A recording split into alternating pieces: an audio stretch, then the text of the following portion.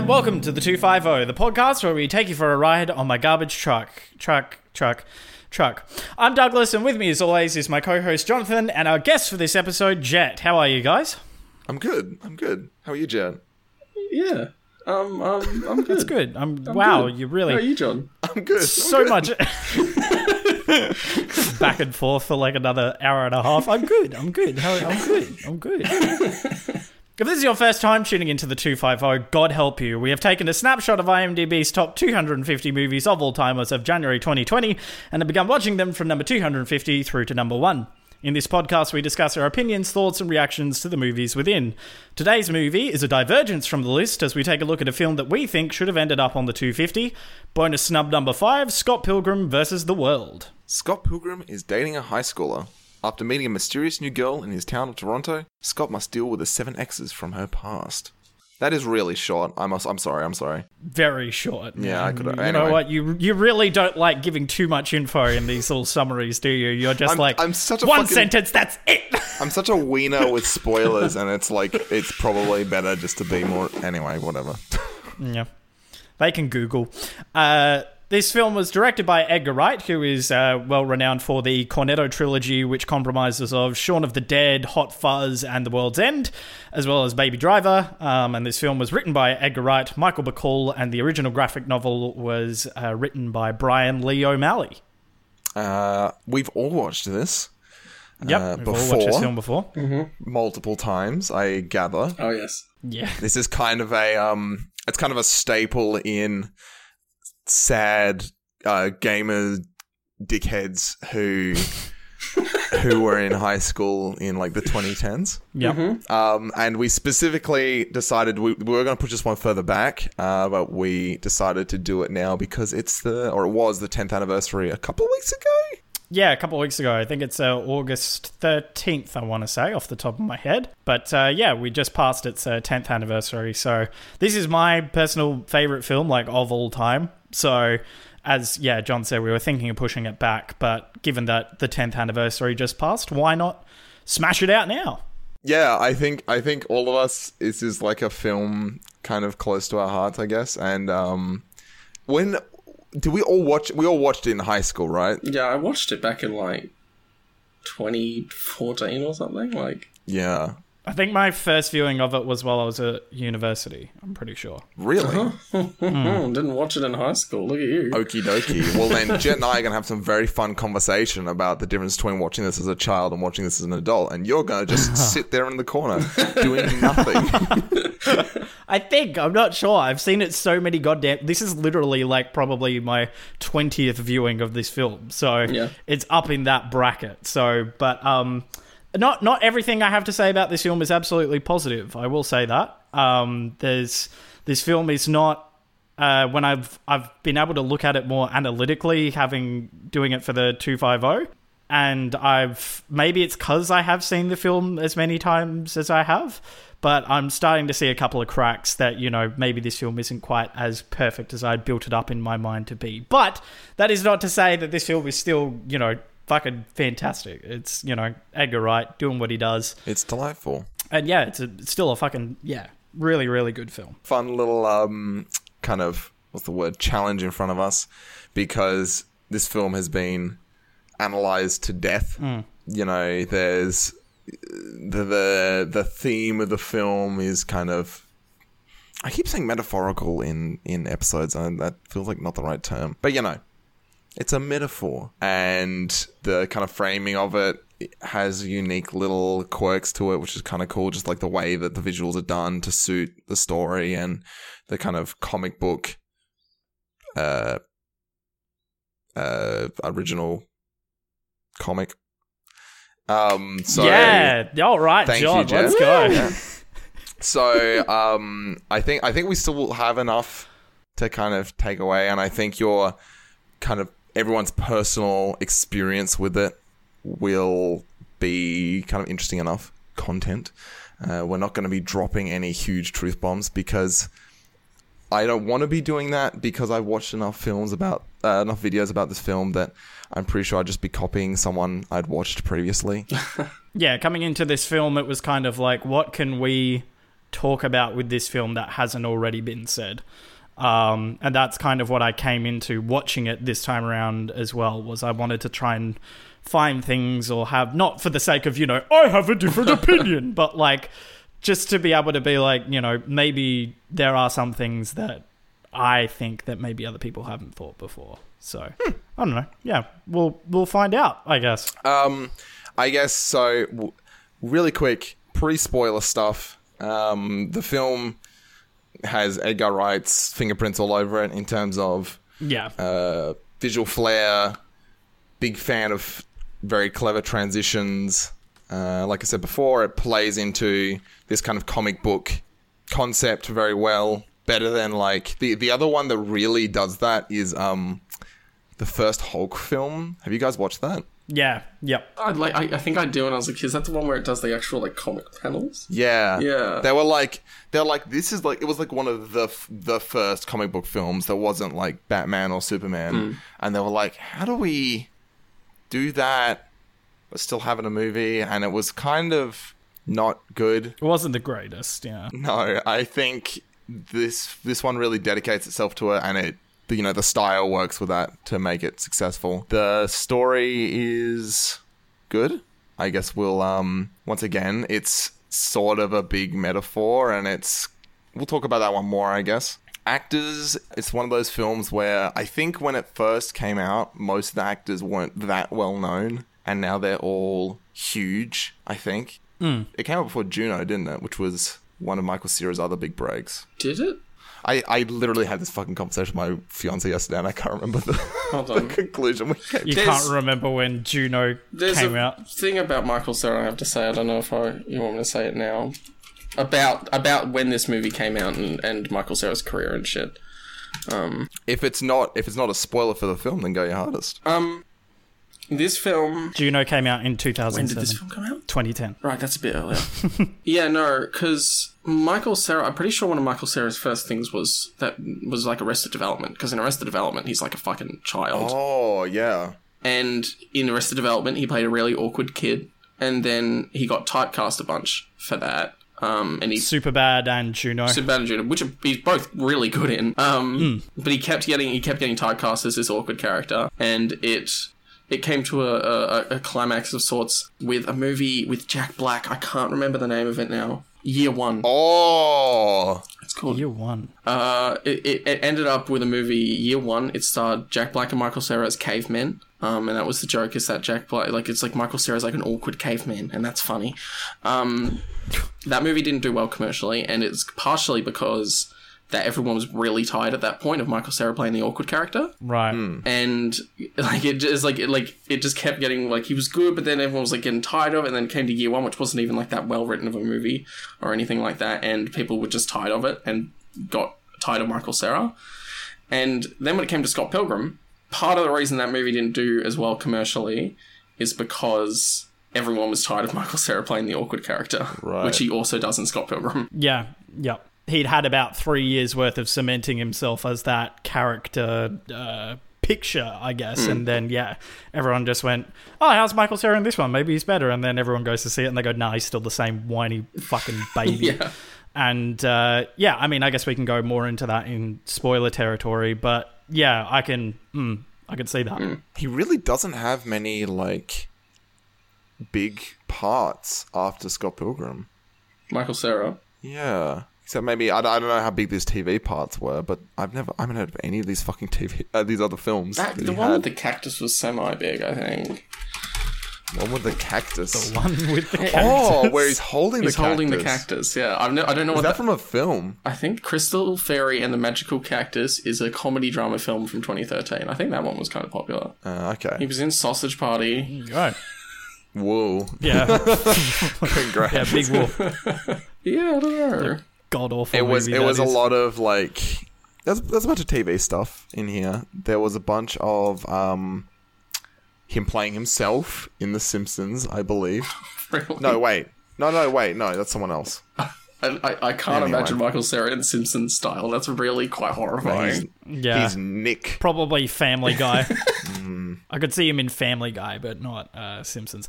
All right, well, we've rabbled on in the fucking pre-spoiler territory for long enough. Jonathan, would you recommend this film? Yes. Jet, It's would you recommend this film? No, that's it. No, that's all you get. Jet, would you recommend this film? Yes. Very Good. much. John, why? Why? Okay. No, I think it's unfortunately got more value to someone who watched it as a kid and then grew up and watched it again. But it's still visually amazingly inventive, a very fun story, kind of a lot of things to think about with it. The meaning of the film is not super deep, but it's also kind of fun. Just from a critical point of view, just kind of go like try and put pieces together. I found that very enjoyable. It's just fun. It's flashy and cool, and that's nice. So yeah, I would recommend it. Yeah, nostalgia value plays pretty heavily. Yeah, into it this does, film, unfortunately.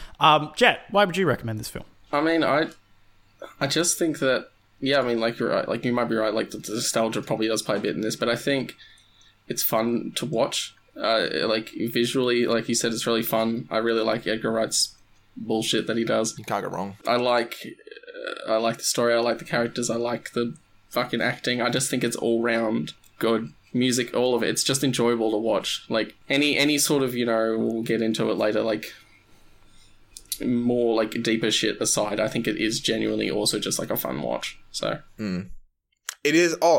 We have managed to we're like 15 minutes in. We've completely glossed over the fact that this film is fucking hilarious. Yes. Like, very funny.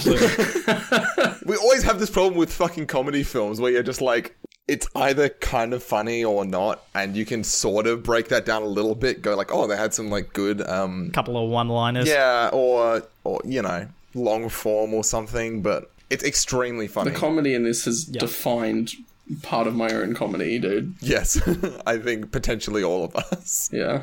It's extremely varied. Yeah. That's honestly probably the number one reason I would recommend it. And then the visuals. Yeah. How about you, Douglas? I would say on my rewatch, I'm not sure whether this is my favorite film of all time anymore. Oh. But I think as you guys all said, it's a very good cohesive package of editing, acting, music, whole shebang. It's a very enjoyable ride. And I think that, there is probably still it's going to hold a soft spot in my heart just because, it is Scott Pilgrim. And it's got all of the quotable quotes and the rewatchability of a fucking DVD box set of Friends Season 3, which is to say a lot. But yeah, no, I would still recommend this film. I wanted to try and come at it a little bit more critically and understand why. I wanted to understand why isn't it in the 250? Why did it not make the 250? And I think I'm beginning to understand why. Interesting. With that said, why don't we do a bass riff over into Spoiler Town? I watched an episode of actually after watching this, I watched an episode of Friends with my significant other. That show is What season? I don't fucking know what it was. Oh, okay. Are they old or are they young-ish? They always look old. That's the answer. James fucking loves that show, but I've tried to watch it. It's fine. Yeah. It's had some funny jokes. I watched it all growing up, but I still think, with most of those bloody TV shows, the early seasons are where it's really hot because they're all, the writers are pretty into it still, and the actors are still exploring their characters and everything. And then just, the more it gets on, you're like, oh, fuck. Joey said, how you doing again? Wow.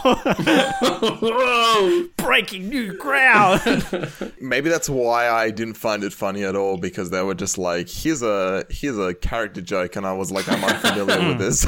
Yeah. Anyway, that's been our review of Friends Season 3. Thanks for listening to the 250.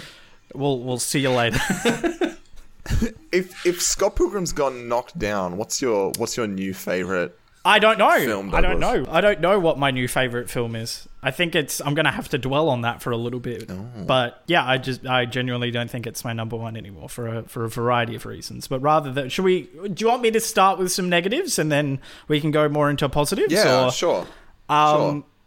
I think what a lot of people struggle to get past is I think this film has a very shitty first act. It needs to introduce Scott Pilgrim as a character who, as a default, is a very unlikable person. And you have to also get across the idea that there are not one, not two, but 3 girls that all like Scott Pilgrim. And in my head, I'm like, why? What is redeeming about this incredibly shitty person, you know? And, you know, he has the arc as the film goes on, and he's got a major fucking victim complex, but he still kind of develops as a person as the film goes on. But I think a lot of people don't get to see that because the first act is so fucking horrendous that they just go, oh God, Michael Cera, just shut the fuck up, please. And Matthew Patel, the first X, hits very hard, very fast, very strong. And it tosses you right in the weirdness. It doesn't give you like a single fucking second to just go, okay, what the hell is happening? It just like, you get right in with Matthew Patel's musical shenanigans. And then I feel like it's almost like Edgar Wright sets the bar and goes, if you can't handle this, then fuck off, basically. Is he wrong? I think that's...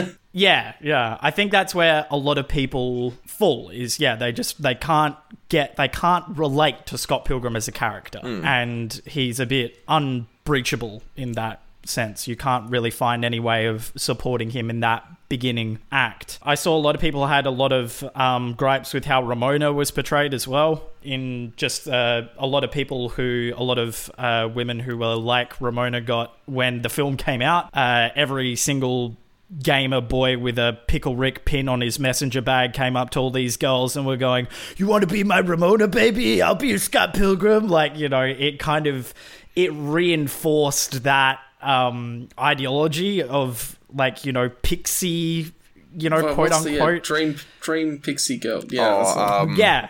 Pixie dream girl. It reinforced that idea, and I can definitely see how that would have pissed off a lot of women who were just trying to, you know, live their life, doing their own thing, and then suddenly they had all these fucking Scott Pilgrim wannabes knocking at their door being assholes because the film promotes that kind of behavior. Yeah, and you know, I thought Ramona was pretty bland. Her backstory is just kind of like, well, it's there, but like she came from New York. Some things happened there. Gideon's a dick. Beyond that, who knows? She's almost more of a story scaffold for like a theoretical person who has... So if it wasn't clear already and you didn't already know, and you haven't watched the film and you are here, the 7 Evil X's are a just blown out metaphor for emotional romantic baggage. And yeah, it does suck because kind of Ramona doesn't really matter as much as her baggage does. Yeah. What you said before about quote unquote gamer boys completely misunderstanding everything about this, I think is important to what I mentioned before about watching this as a teenager and then watching it again as an adult.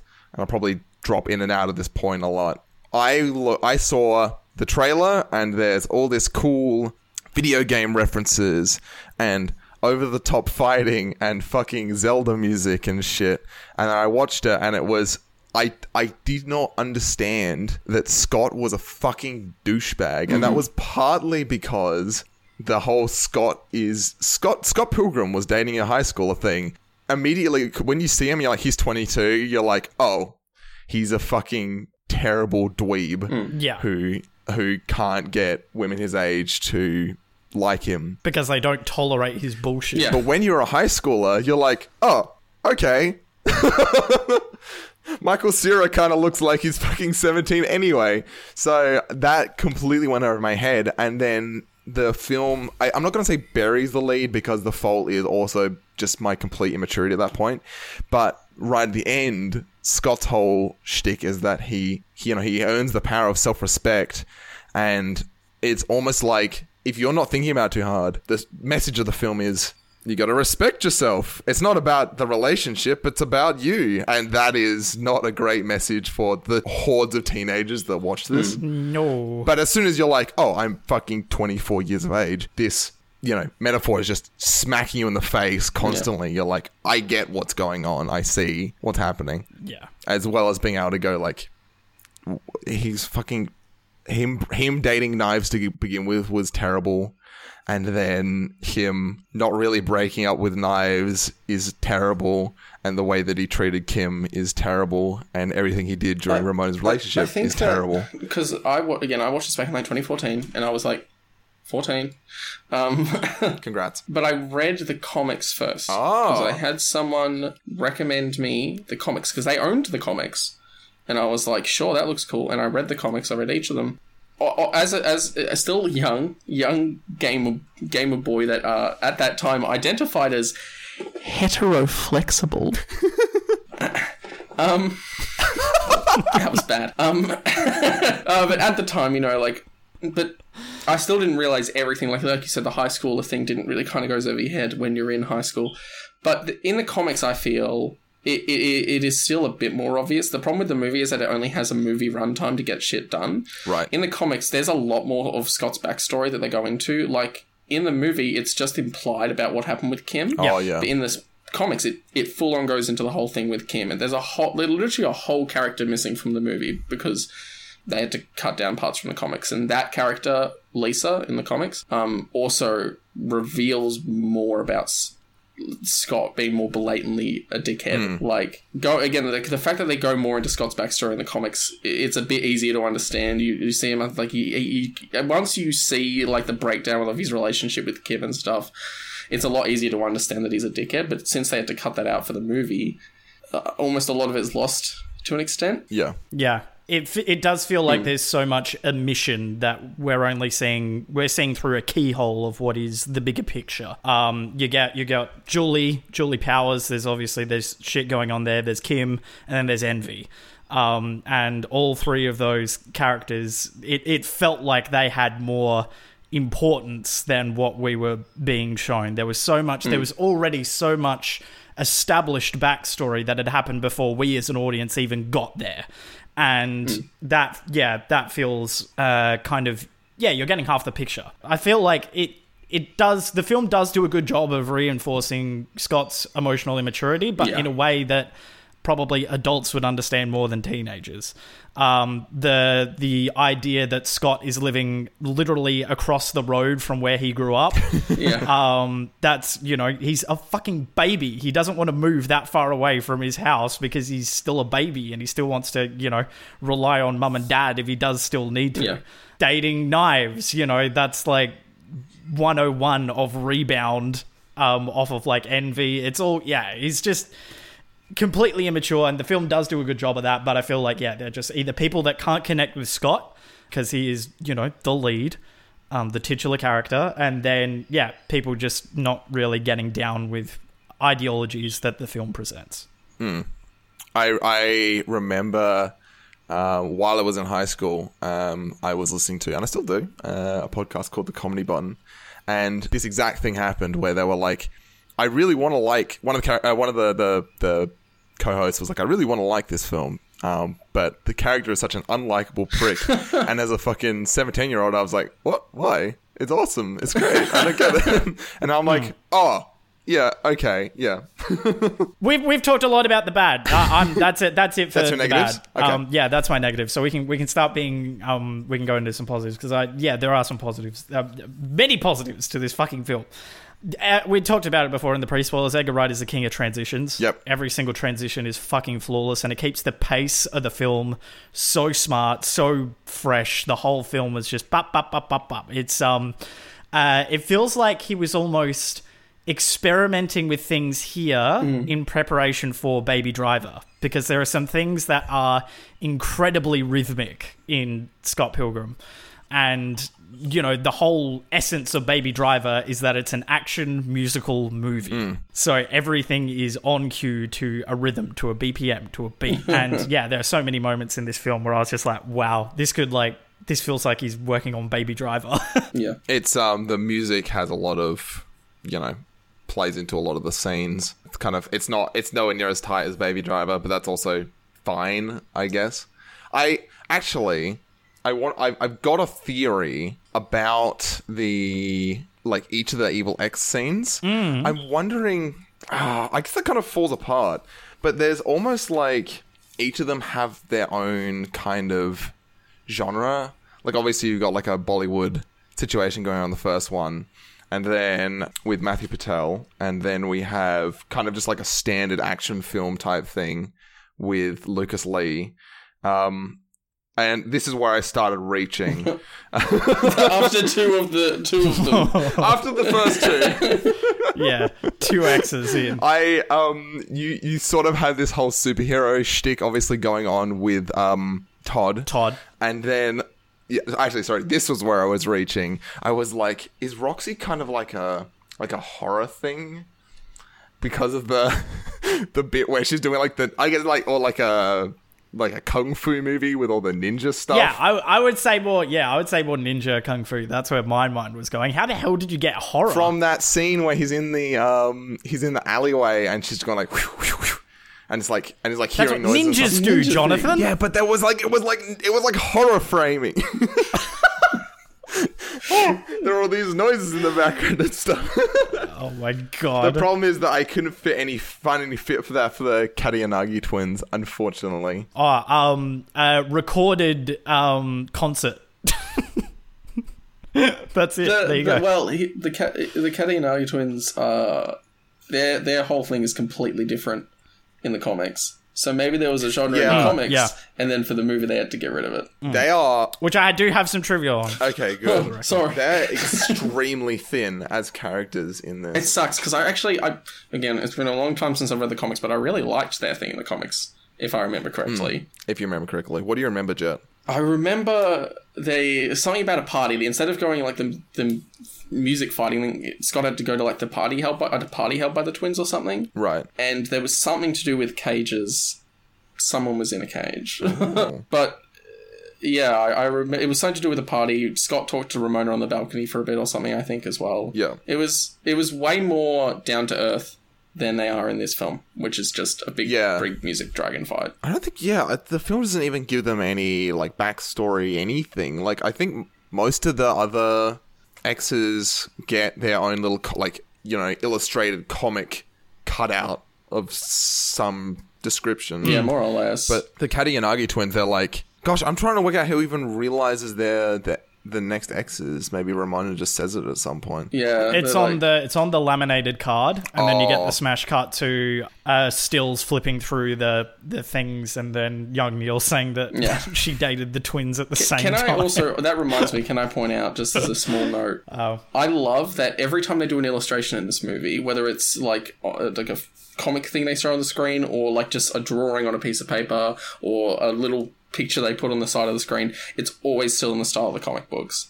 Yeah, that is good. It wasn't actually Brian Lee O'Malley's illustrations that were shown in the movies either. It was just someone who could very well mimic his illustration style. Right. So there you go. That's interesting. Well, yeah, I like that a lot. Nonetheless, it looks cool and it adds to it. They get very clever with that. There's the shot. I think it's after. Oh no, is it with the date at Wallace's house where he's kind of. They're framing shots in such a way that there's like a big black block that they can put illustration on. That's when he's talking about his haircut. Yeah, they get. Yeah. She did. It was brutal. Yeah, that's and there's always like little kind of cut-ins on like action-y moments, and when they're playing in the band as well, just like little lightning bolts coming out and stuff. There's a lot of really good details in this movie. We could get into that later. Yeah. That's welcome to Top Mojo's Top 20 Scott Pilgrim effects that Easter eggs that you didn't notice. What's the one where they're on the bus and like the bouquet in the back goes into hearts and then goes back into yeah. Oh, classic. Saw that on Tumblr fucking 10 years ago. The onomatopoeia really sold the like comic booky vibe for me, like the ding dong, and like it shows ding dong like on the screen, and the all of those like little moments, the bass, the D. Yeah, that's good. It does that a lot throughout the movie, and that reinforces the superhero comic booky vibe big time. A lot, I mean, amazing visual stuff in this film, left, right, and center. They do a lot of just shots that would work in a comic, like close-ups, jumping between people, like to see people's reactions in just like in a way that's just like, here's this guy that probably wouldn't work in like a normal action-y type film, but does in this because of the general vibe you've got. There's a lot of like use of slow motion in a way that they can show off like a very dynamic pose, as opposed to like, you know, that normally the movement and the animation is what's more important in a film, but they're just like, oh, here's someone like uppercutting someone or something. I'm doing a little Mario uppercut on the camera right now.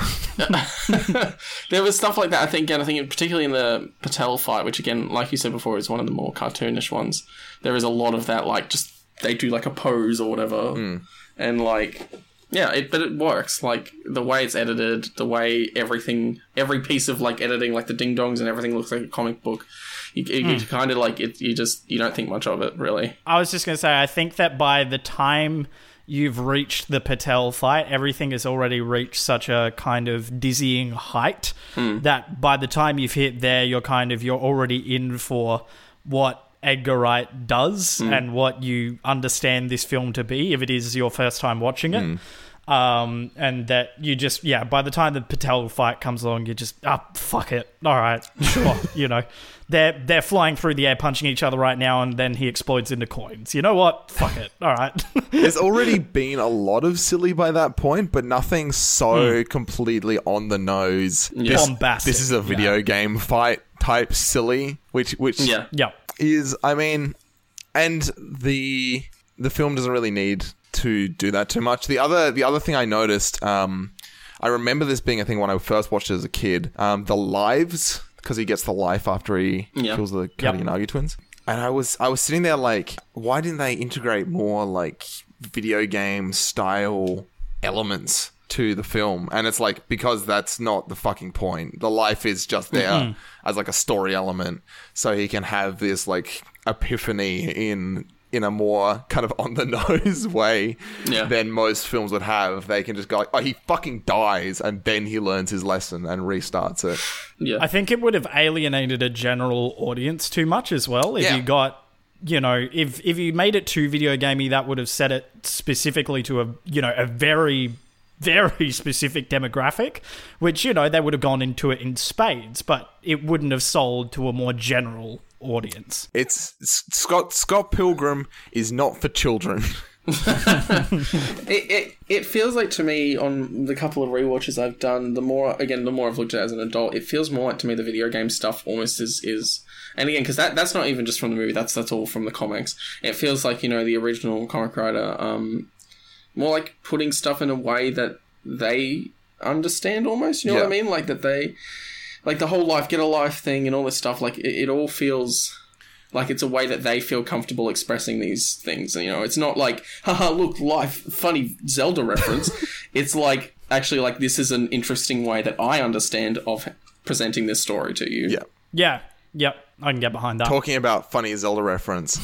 For some reason, this is the watch through that I've thought about young Neil the most, and just like watched everything that young Neil was doing through that.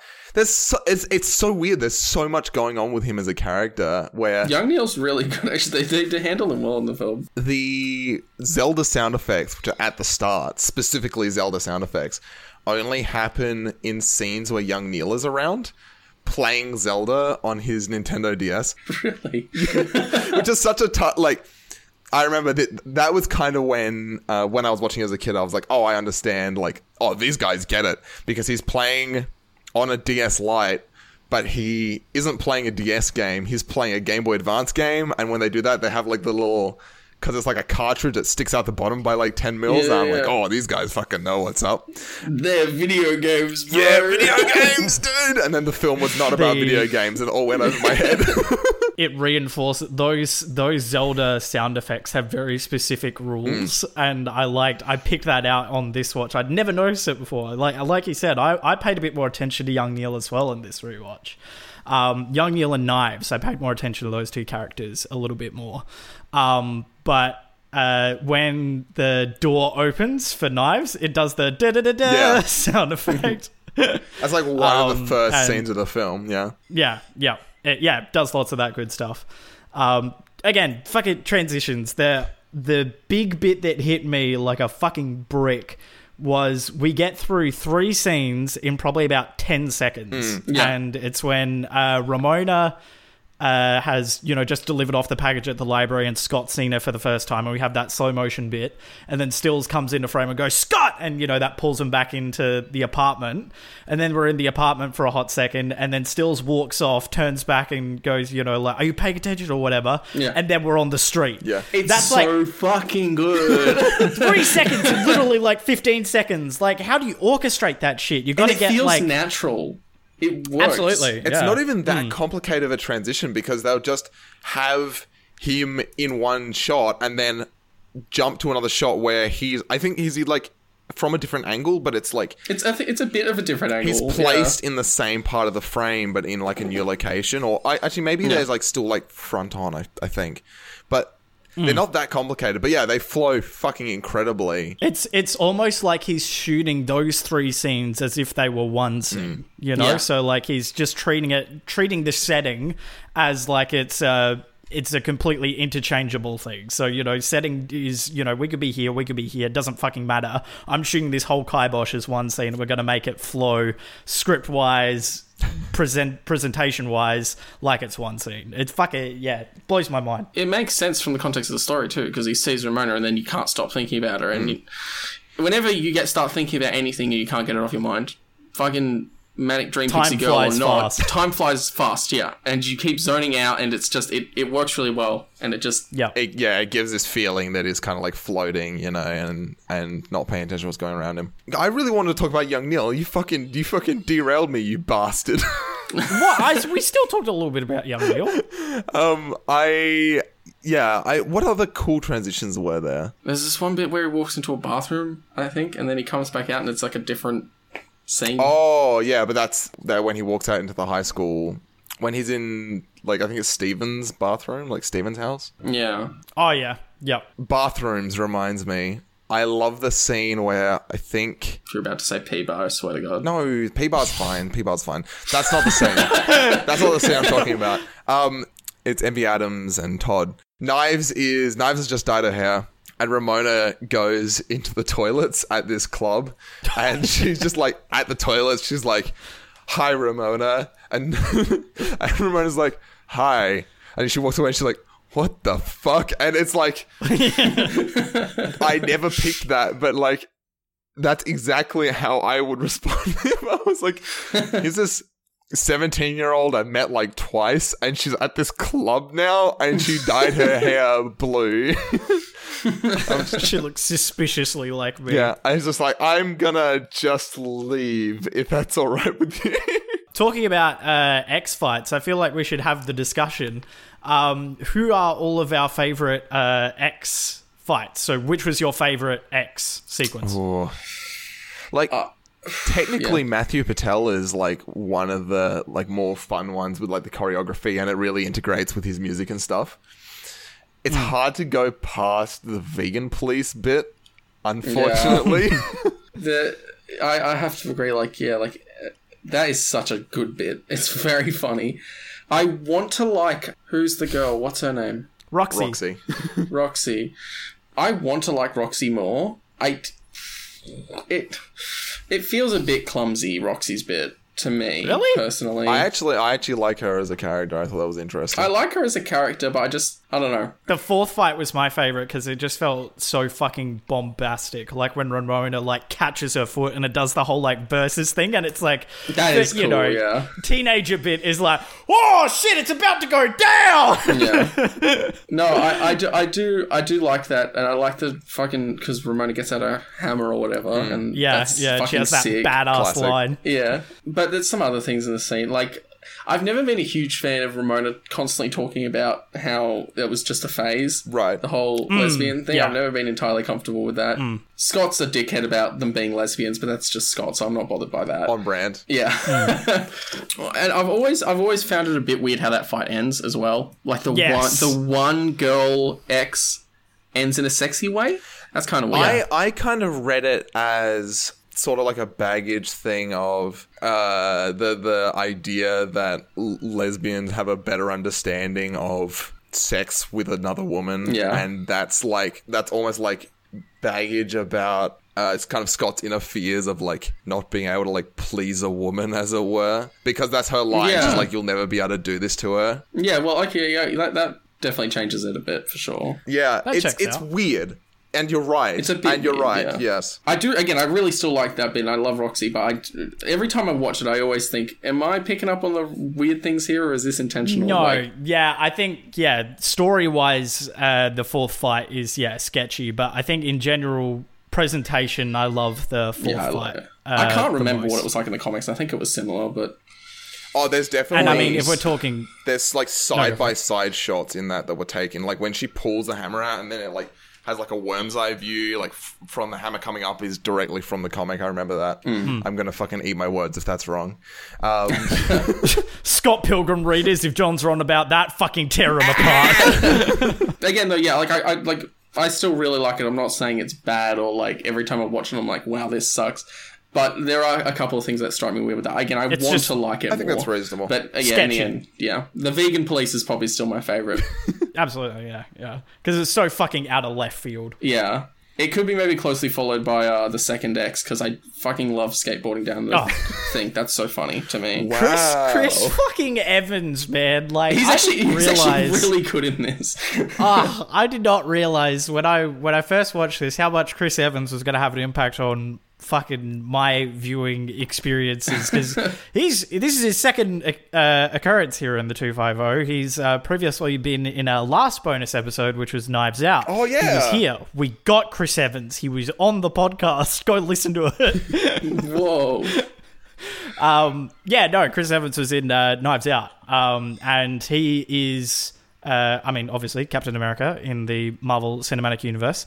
And I think he's probably my favorite in the Marvel Cinematic Universe. I vibe Captain America. He's got, probably the best, like, long-term character arc.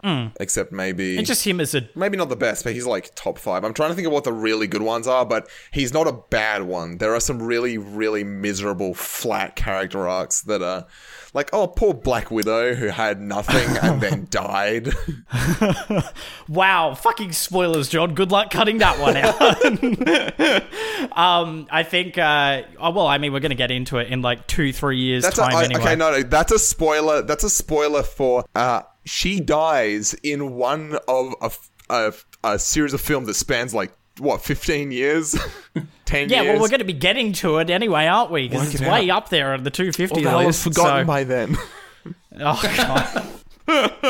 This Jonathan, is spoilers. I'm so antsy about spoilers, but I'm not worried about spoiling other movies in this spoiler section about this other movie, though. Fucking get your story straight. It is that is very creative. He's an amazing character. I'm a big fan. Why wouldn't you be?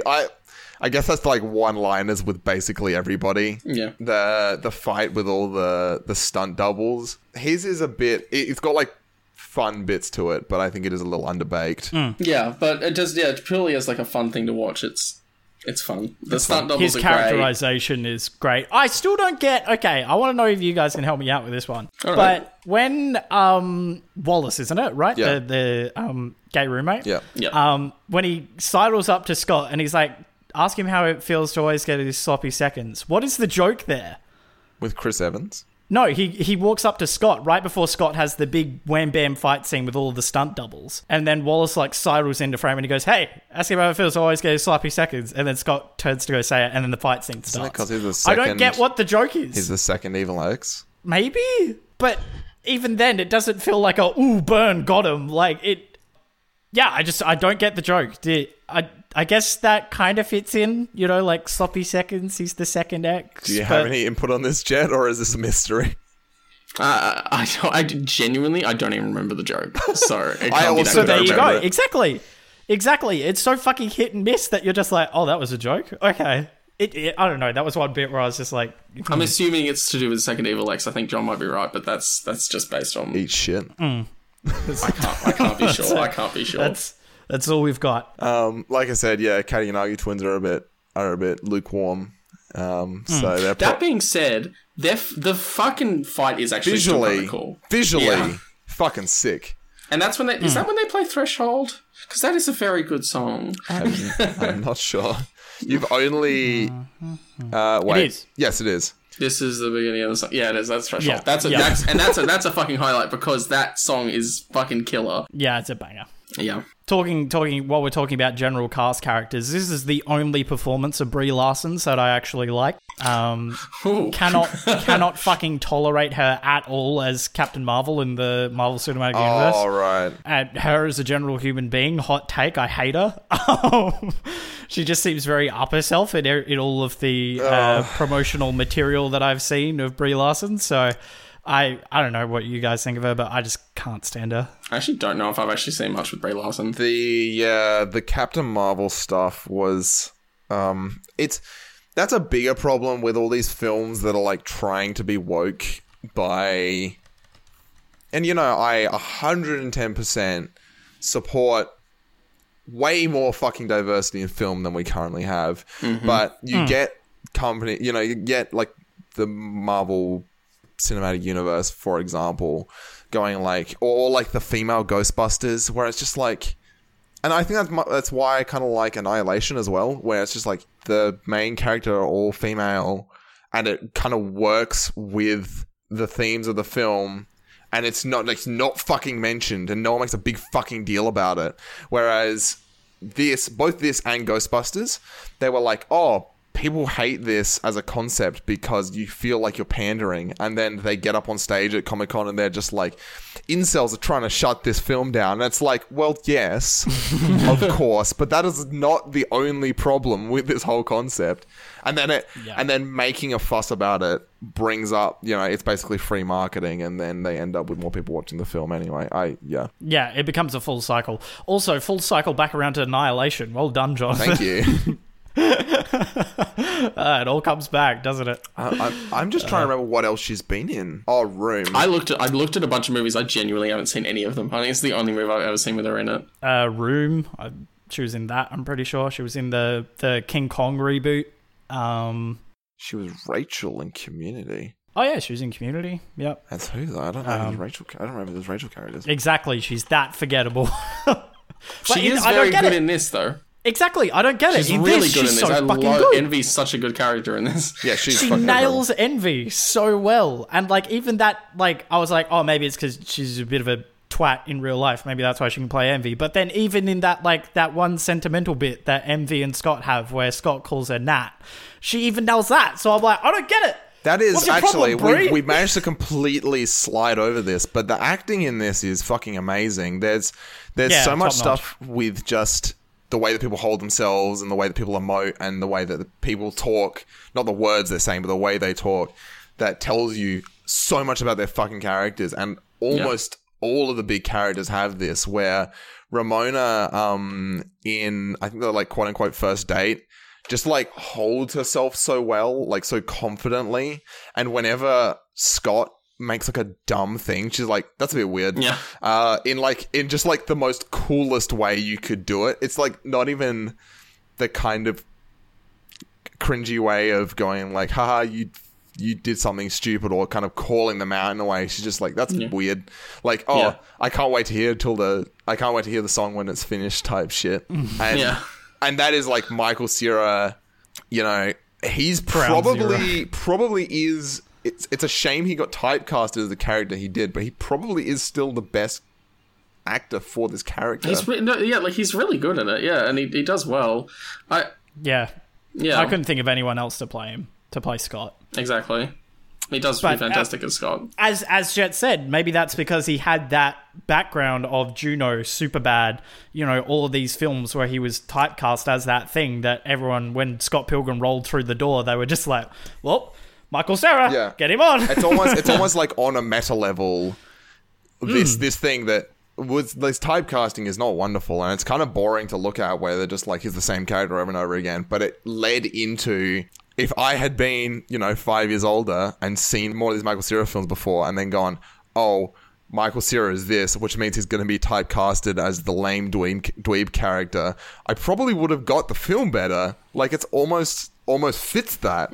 You've got, Envy is like incredibly confident, but you can also immediately see that she's kind of putting on a character a little bit from just like she's her. from the phone call. Even you can get who she is, and Todd is just this like jock dickhead who has no idea what's going on, and it's like, oh, we're vegan, we're basically just better than you. There's a lot of Punch the highlights out of her hair. That's a good joke. No, I feel like there's a lot of characters that you could like are rarely clearly defined even without much screen time. Like even Kim, who is actually like a main character, but Kim doesn't talk much. A lot of Kim's is just like movements, like the shooting herself in the head, like motion, and the just blank stares she does at Scott and stuff like that. Like, but even without much dialogue, Kim's act is fantastic at playing Kim. Like everyone plays their characters so well that I'm sure, like after watching the movie even once, you could probably get people to vaguely describe how a character is just because of how well they were acted. Kim's a great one, and it's unfortunately one that 100% went over my head as a kid. Again, she was a bit shafted by the film with not having as much backstory, unfortunately. Yeah. Everyone's characterization is, incredibly on point. Everyone knows exactly what they're playing, and I feel like this is kind of... Edgar Wright, I feel like, probably does a lot of character work with his actors and really reinforces, at a very fundamental level, what are these characters? Yeah. And then because the movie itself is so explosive and bombastic, you need to find ways to stretch those characters out to, especially the exes, you need to find the ways to stretch those characters out to make them as larger than life as possible. Yeah. And then, for characters like Ramona, because she's already so subdued, Mary Elizabeth Winstead plays her, that a little bit more subdued, confident, but still kind of, cautious, I guess is the best way to describe Ramona. Kim deserved better. Kim and Knives both deserve better. Big time. Knives was just immature. I think you mentioned before where you totally kind of get your head around this, but the reason that everyone dated Scott is pretty clear once you get in a bit, where it's like, Knives idolizes him because he's 5 years older than her and in a band, and Ramona is just looking for someone she doesn't think is going to turn into an evil asshole, which is hilarious because that's kind of the whole point of the film. He becomes more of a douche by kind of not understanding her and not understanding himself. I've talked a bunch about how they left out some backstory for the film, but and I'm not sure if you guys are going to mention this later in the trivia or something, I guess, but there was actually an animation released with the film. That's like 5 or something minutes long. That pretty much... I have watched that. Yeah. Sorry. It pretty much recreates just the scene from the comics, which was part like Scott's whole backstory with Kim and that character they cut, Lisa, which they just recreated, and I don't even know where it was posted. Was it like special features on the DVD? I have no idea where it's from. I watched it on YouTube. I watched it on YouTube too, but I don't know where it was meant to be from. But that was made, and I guess because they thought it was important. But again, you have to dig for it. Again, I don't know where it was posted at the time, if it was in the DVD, if they just posted it online. But you're right, as of now, you have to dig for that, which is kind of a shame. Oh, it's on Adult Swim. It was on Adult Swim? Yeah. Right. And then which kind of makes sense, actually. Yeah. Yeah, and then it would have come with, I'd say probably special features on the DVD or the Blu-ray, surely. Yeah, that's interesting. But again, I think it's... another thing that you have to keep in mind is while they were making this film, Brian Lee O'Malley was still working on the end. Yeah, the ending is completely different in the film. Right. He was still working on the tail end of the comic book series. So that's the number one point where not the number one point. There's a couple of little gripes I have with the comic, but the fact that in the film they're like, this is a metaphor and it's a film, so we're just like, this is it, and we don't have to explain it in the universe. Whereas, and I guess it kind of makes sense more from where the comic artist was. Like his viewpoint of this is sort of like a video game type thing. The glow concept where all these perceived evil exes and people like having to experience their own like self-doubt, and so is like a mechanical part. Like it's this thing that Gideon can do to people, and it's like the whole Scott's head starts glowing because he's having an argument or something. Yeah. I only vaguely remember the ending to the comic books. It was more complex. I think the ending is not perfect, but at the very end, I still don't entirely know where it should have gone for me to be completely kind of satisfied with it. But I like the bit where Scott is sort of redeemed, by just putting it out on the table and going, wow, all that stuff I've been doing for the last couple of years, completely not cool, and I apologize, and I know that doesn't make it better, but I apologize type shit. I like that, and I like that he didn't go like, haha, it's me, G-Man, I have caused an affliction on you, and that's why this whole film happened. He just said like, no, it was just kind of much more real like that, I guess. Yeah. I think the film does a lot of kind of... this is going very left field of what you were just talking about. But it does like a lot of kind of anti-climaxes. Like there are lots of things where the film sets you up for like, oh, and this is going to happen. And then the film goes, nah, that's not. Like the Knives going, I've never even kissed a guy before. And then, you know, Scott turns back to her and the music is starting to swell. He's like, hey, and, you know, brushes her shoulder. And then, you know, first person, it's your first time watching this, you go like, okay, here comes the pash. And then he goes, neither have I. And then, you know, that's a very good, like, bait and switch. It does that a lot. Oh, it's so good. But it also works with the character of him being an absolute weenie. Yeah. Yeah. Douglas, do you have anything in your trivia about the alternate endings of the film? I briefly read about it, but you can feel free to enlighten us. So there was and this kind of makes sense knowing, I actually didn't know that Brian still hadn't finished the comic, and it makes more sense when you put it like that. But they had an ending where he ended up with Knives, and an ending where he ended up with Ramona, and then just saw who, like with test screenings, who thought it was better, which is I definitely feel as well. There's kind of, they clearly didn't really know where to go with it, and they kind of just picked the one the audience liked better. But there was the third secret ending that they wanted to film that did not happen because they ran out of time. But they wanted to have a bit where it cuts to news footage, and they're describing a young man in Toronto has murdered 7 people, and basically just like the whole film was just in Scott's head, and he was just fucking imagining this video game world so he could kill these guys that like he perceived as liking this other girl. Oh my god, that's funny. I think that would have been a shit ending because I fucking hate endings like that. But that's very funny. I think it was supposed to be like a joke, bonus features thing on the DVD. That would have been very, very funny. That would have been delightful.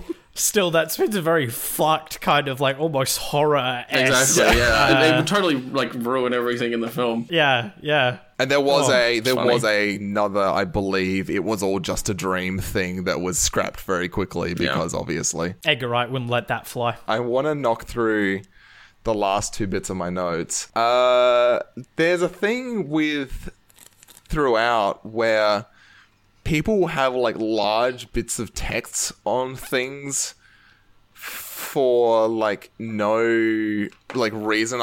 So there's, I think it's the first Battle of the Bands. The drum just says drum on it. And yeah. There's a 3 on Todd's shirt that makes a lot of sense. But I think there was also Scott's wearing a shirt that I think says shirt on it. Oh no, it says... Oh no, he's wearing an apron that says cook. I was wondering if there was more of that and whether it ties into something bigger or if it was just like an aesthetic decision. I have something about that 3 thing, but I'm also not sure if you guys have that piece of trivia because this is like the piece of Scott Pilgrim trivia. I mean, yeah, I do. I've got that covered, Jet. Okay. There's the, costume design is huge in this fucking movie. Yeah. And there's plenty of things and details to be seen within, costume design. We'll leave that for the trivia then, I guess. Yep, got you covered. Okay. And I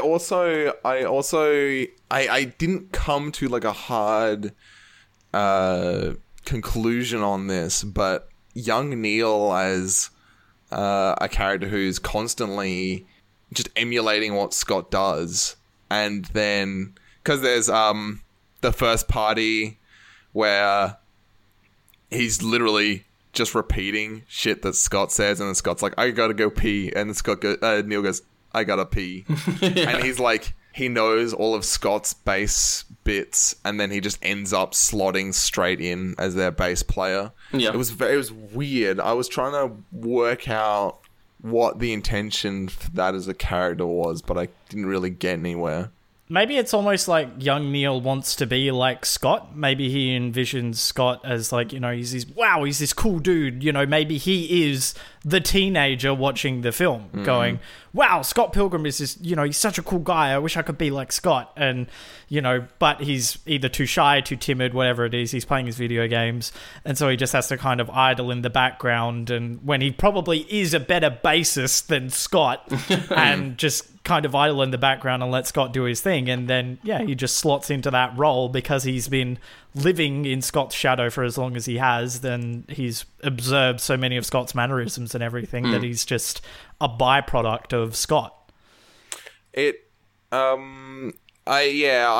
was wondering about, I think that's probably what makes the most sense, but I was wondering whether there was maybe something about like Scott not actually being needed where he is.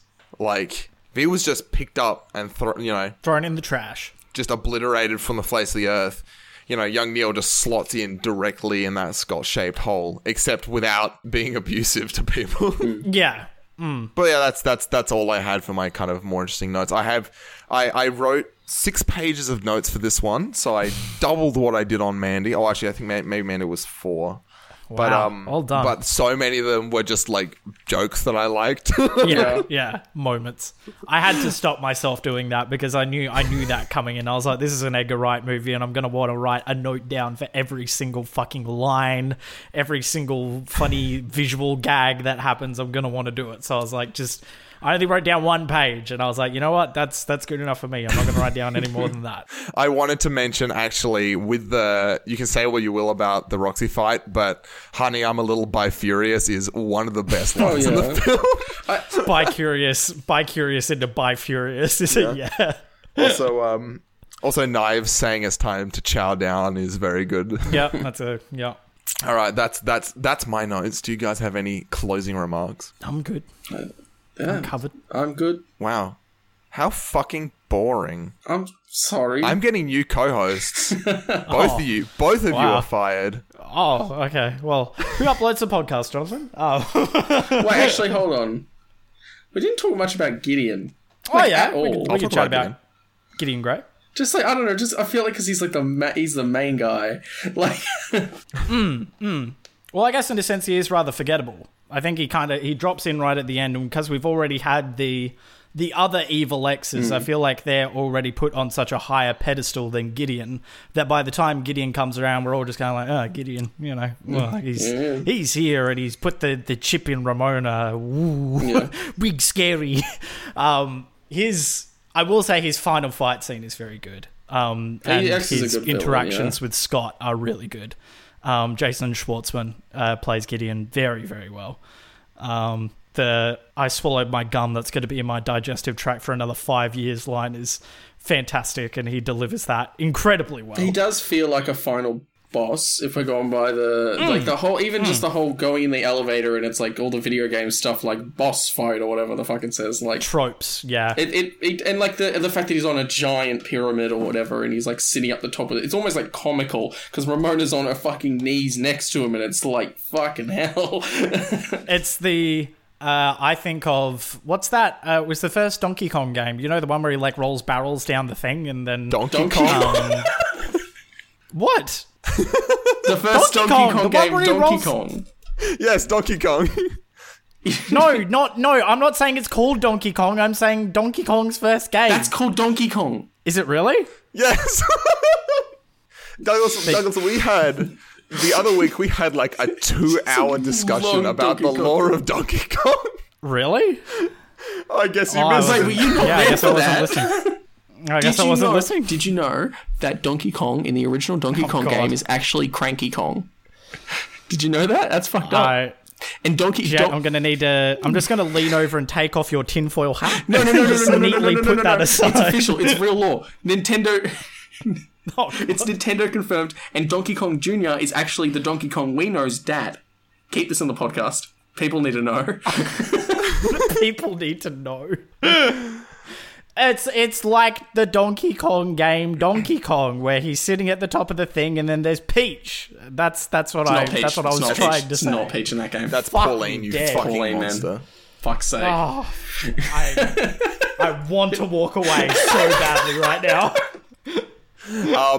I think the interesting thing about Gideon is that he, and correct me if I'm wrong, but I think he's the first abusive ex, right? Yeah.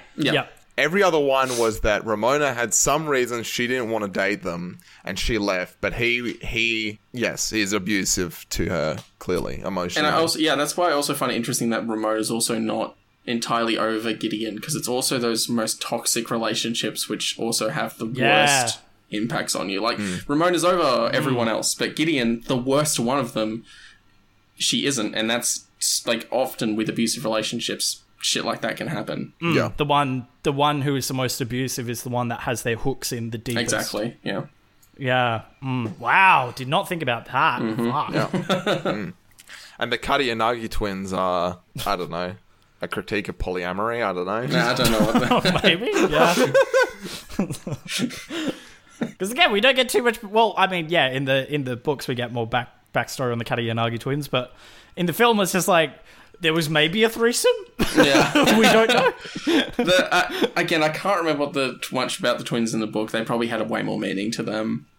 In the movie, I think they realized they had to cut down one of the exes. That's the one they chose, and they just gave it a cool fight instead. Gave them a chance to play a cool song. I do have some trivia on the Katayanagi twins. Would you like me to share that with all of you listeners? Play the trivia intro. Great. Okay. Starting off with the big one that is, it's kind of, I'm just going to say it because I need to say it, but any person with a brain can see that this is a thing that happens within the context of this film. Throughout the film, when Scott faces an Evil Ex, a number corresponding to them appears. Evil Ex number 1 has 1 chevron on his left shoulder. Evil Ex number 2 has a 2 on the trailer, a 2 on the car, a small tattoo of a 2 on his neck, and his belt has 2 X's. Evil Ex number 3 has a 3 on his shirt, there's 3s on the posters on the wall, and there's also a 3 on the trash cans in the alley. Evil Ex number 4 has a number 4 on the nightclub door. Wow, that's very rhyming.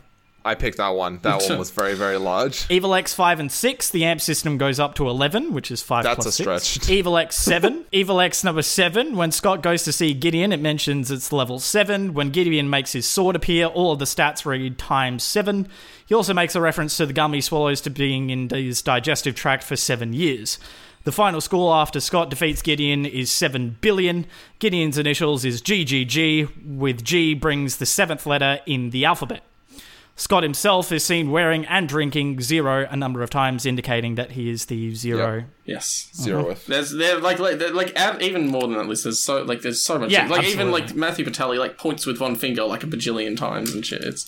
It is a great way to rewatch the movie and just look at all that shit and go, wow. It's a very big Edgar Wright move. It's very cool though. Yeah, it's like lots of little. It is representative of the amount of detail in like everything in the film. So it's cool. Yeah. Edgar Wright is just the king of transitions, king of detail. Big time. The star on Ramona's bag changes in accordance with her hair color. I didn't pick that. I didn't know that. What the fuck? Did not know that. Kind of cool. Yeah. During the editing process, Edgar Wright showed filmmakers Quentin Tarantino, Jason Reitman, and Kevin Smith a rough cut of the film, to which they responded positively. Cool.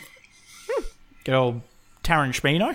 The stunt doubles of Lucas Lee are the actual stunt doubles for actor Chris Evans. Only a quarter of the doubles resemble Evans. Fucking knew. I didn't know that, but I thought that every time I've watched the film. Yeah.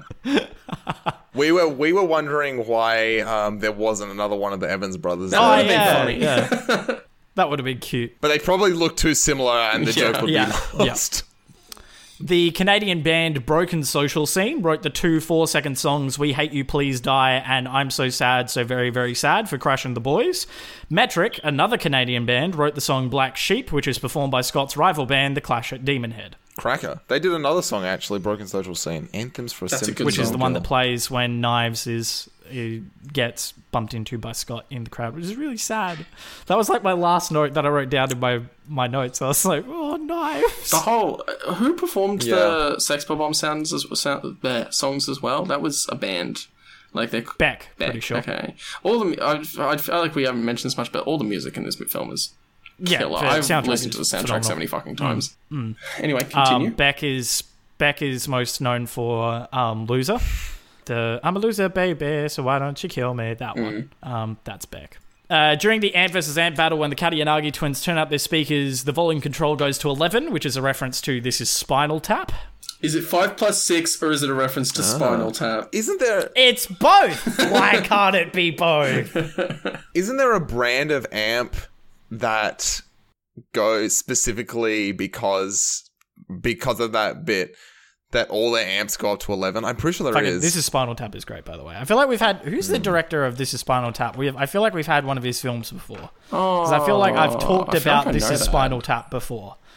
We've talked about This Is Spinal Tap on the... Oh, Rob Reiner. And he directed The Princess Bride. It comes full circle, baby! Yeah, that's right. Oh, hey, that's the other episode I'm on, by the way. Okay. Bump, bump, bump. That's what I mean. It comes full circle. Go check out that episode. It's the best episode. Other than this one, this one's better. Go listen to The Princess Bride. It's shorter than this one. Kita Saito and Shota Saito, forgive me for pronunciations, who play Evil X's 5 and 6, spoke little to no English, and Edgar Wright said directing them during their fight scene was a challenge, involving hand gestures and other crude means of communication. It also meant axing a talkative subplot from the books where they hold Kim Pine as a hostage. In the cage! Kim's in the cage! Oh! There you go. I remember. So it was purely because, these two guys... spoke very little English that they had to axe the subplot. I think that was part of the important thing going on with Kim and Scott. Like, Scott helped Kim in that scenario, and I gotta read the comic books again. Yeah. Before going to the after party, text on the screen uses the word EXPLODE. This is a reference to the trailer of Akira. Spells explode. Which is very cool. Is that what that is? Early in the film, when Sex Bomb are practicing in the house, their amps have logos that read Lame Brand. Near the end, when they are performing at the Chaos Theatre, presumably with some big label money behind them, their nicer outfits are accompanied by amps with logos that read Sweet Brand. Which I did not know. No. I had to find it again in the film, and I was like, there it is. Cook on the apron and stuff, that's another one of those right there. Yeah. When Scott and his friends are walking to Julie's party, there is a building in the background with a lit-up Flight Center sign. The L, however, is flickering, so it actually reads Fight Center. Cute. Very cute. There are several subtle digs at aspects of hipster culture and the perceived pretentiousness of the music industry throughout the film, when an individual makes transparent efforts to appear smarter or ahead of everyone else. After just witnessing Clash at Demon Head play on stage, young Neil casually states that, quote, "You should see them live. They're much better live." Upon Scott's first entrance into the Chaos Theatre, Como can be heard saying, "Their first album is much better than their first album." When he comes in the second time, he goes, "The comic book is better than the movie." Just about to say it. Like the graphic novel, Scott Pilgrim is seen wearing a t-shirt with the letters SP in a heart. While these are Scott's initials, the design is the logo for the band Smashing Pumpkins, an influence of creator Brian Lee O'Malley. Scott is also seen wearing a Zero t-shirt, an iconic shirt often worn by Smashing Pumpkins lead singer Billy Corgan. Additionally, one of the film's acts is titled The Infinite Sadness, which is a reference to the Smashing Pumpkins' 1995 album, Melancholy and the Infinite Sadness. It's also a song in that album, and it's a good song. Fact. So the Zero t-shirt has a double meaning, which is kind of cool. I like that. That's very Sounds cool. like a bunch of things have double meanings. In the record store where Knives picks up the Clash at Demon Head, Scott throws the CD onto another rack, and the Beck album, Odelay, is visible. Beck wrote Ramona and composed music for Sex Bob-omb. I like the bit where they're at the, where Knives asked Julie where they can find the Clash at Demon Head, and she goes, have you tried the section labeled The Clash at Demon Head? Thank you, Julie. Thank you, Julie. I love Julie. Fucking Julie is probably one of my favorite characters for fucking Pilgrim. So good. Never mind how I'm doing that with my mouth. How are you doing that with your mouth? So good. That's all I had for trivia. I wanted to keep it nice and short because fuck, there's so much goddamn trivia in this goddamn movie. If you're even mildly interested in all the tiny details of this film, go look at the IMDb trivia page. There's a plethora of information for you there. There's the classic, like we said before, the hearts and the bust. There's the fucking everything. There's a lot in this film. There's probably 4-hour YouTube videos explaining all the... Yeah, and I tried to pick the ones that I didn't know about, which probably means that other people don't know about them either. The number thing is like a big one, but like it's such a good one that you can't not mention it. Fuck! I forgot this. There's a mention right at the start. Okay, 2 things. The party where Scott properly meets Ramona. Number 1, and this is something that goes throughout the film, but they always have like extras in just like really boring monochrome with really boring hair. So they completely like fade out compared to Scott and Ramona especially. Our leads. Yeah. I also like the bit where Scott is asking people about Ramona and they're going like, oh, she's got some battle scars and like, oh, she had a boyfriend, but they broke up after like a huge fight and everything, which is like, you watch it again, you're like, oh, they mean literally. Yeah. It's yeah. She's got some battle scars, dude. She's got some battle scars, dude. It's my favorite guy in that whole sequence. He's always my favorite. And the fact that the email where Scott, the Matthew Patel email, and he's just like, this is boring. The email's like 2 lines long. Yeah, and it says like, you will fight me. Very good. There is like, I feel like, because we're approaching like hour and a half mark now. Mm-hmm. And there's still so much to talk about. We're not going to, but like it still feels like there is so much to talk about with this film. You could go through it fucking bit by bit, and it just it's I think the pure, coming back to this again, I think the pure reason that this film didn't crack the 250 is because of the actual story itself and the context of the story. If we're talking purely cinematography, film production, this film is fucking gold. Mm-hmm. You know, like the level of detail, the rewatchability, the attention to detail is insanely good. In that alone, it deserves to be in the 250. But purely because the story is rather inaccessible, is why I don't think it cracks the 250. Which also, is a shame. People hated Michael Cera because they were people tired of him. hate Michael Cera. Not hated. Hate. Present tense. The hatred continues 10 years onward. Poor bastard. Yeah, poor guy. I also recommend, if you have watched this film many times before, and if you just watched it once and you enjoyed it, I do recommend finding the comics and reading them. Yeah, there is probably probably an illegal way to read them online, but if you want to be a good boy and read them properly, you could also probably find them somewhere.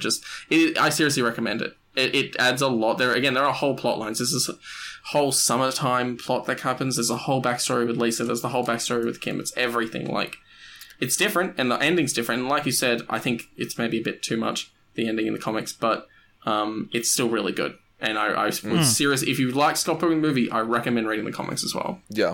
Most definitely. I think the big difference... Oh, I guess I probably shouldn't talk about this if you're recommending people read the comic. The film dwells on the section where like Ramona and Gideon break up, which is basically like, stay broken up for like 5 minutes or whatever. That's like really dwelled upon with the comics, and there's like this like weird sense of like hopelessness because it's like a big chunk of one of the 4 books is on Scott going, okay, well, I guess I got to pick my life up, and then they record an album or something. Yeah. The comics take place over a year or so, and where the movie's like a week. So shit happens very differently in the comics. Yeah. But I still recommend it. It's still really good if you liked the film. Yes, I recommend it also. Also, I love the art. So, and I would recommend all of Edgar Wright's other filmography, the Cornetto trilogy, Baby Driver. Go check out all that other good stuff because it's just, if you like detail and rewatchability in films, go watch all them because they're just as grand. Yeah. If not more so. Hot Fuzz. Stay tuned. Is Hot Fuzz on the list? Yeah. No. No. But that's our... Unless something goes horribly wrong, that's going to be our final bonus episode because it's my favourite film and we're both very big fans of it. Okay, cool. That's the big one. That's the big stinker. One. Yeah. Well, if you like this episode and you'd like to listen to the next one, we put episodes out weekly. Every Tuesday at midnight Australian Eastern Standard Time, which comes out to about 2 p.m. on a Monday, Greenwich Mean Time, 10 a.m. Monday, Eastern Daylight Time, 7 a.m. Monday, Pacific Daylight Time, whatever. It's on it. If you live in Australia, it's midnight. If you live anywhere else, if you live in New Zealand, it's is perfect execution. It's like 12:30. Oh, I give this to you every single time. It's on a Monday. You just you're like, whatever. It's on a Monday. Who fucking knows? It just comes out whenever it wants to come out. If you want to discuss anything film related with us, episode related with us directly, you can email us at mail@250.com. We had a great time with that person who emailed us about Drishyam. It was extremely well thought out. Once again, thank you for that email. It was great. Yeah. Great email. We have an Instagram at... Sorry, wait, did I actually fucking mention it? It's mail@250.com. Did I say that? You did say that, yeah. You did. This is so good, dude. Keep it up. Our Keep Instagram is going. at... Okay, look, this heckling isn't helping. Yes.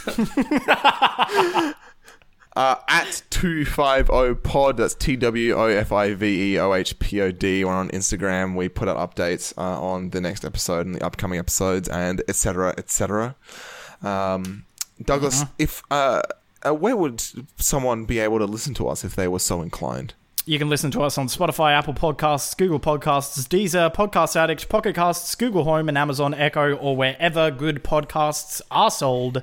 You will find us there. We both use Letterboxd. I don't think Jet uses Letterboxd. No. We both use Letterboxd, which is a little film tracking and reviewing website. I'm Upa. That's UUUPAH. And Douglas. I am IENZOKNIGHT. That's the Enzo Knight with a K. John here writes haikus whenever he bloody well feels like it, and I write more condensed versions of what I talk about here on the 250, as well as anything else I forgot to talk about. I've been on 2 episodes of this. Maybe I should get a Letterboxd. You should. I mean, you should. It is great. It is very cool. I literally just bought it.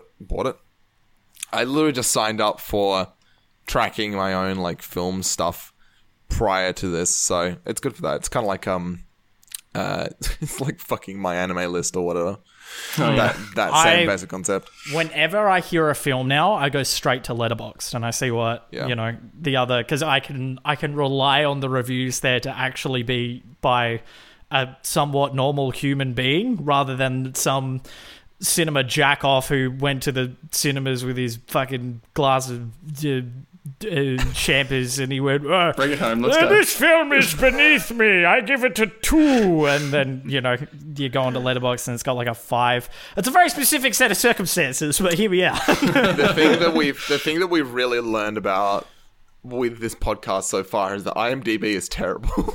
Yeah. Look, IMDb is as flexible and terrible as a gymnast on a sweaty day. The Letterboxd reviews are, in my experience, much more nuanced and. This sounds like an ad. It's nice, yeah. Well, it always sounds like a fucking ad. Every single time we're like, it sounds like an ad read. Letterboxd, we love you so much. It's good. We'll somewhere on podcast with the Letterboxd 250. It would be hilarious if we got sponsored by Letterboxd on a podcast about IMDb. Oh wow, surreal. Do you have anything to plug, Jet? Yeah, just my YouTube channel at Doverbilly, DOVAHBILLY. I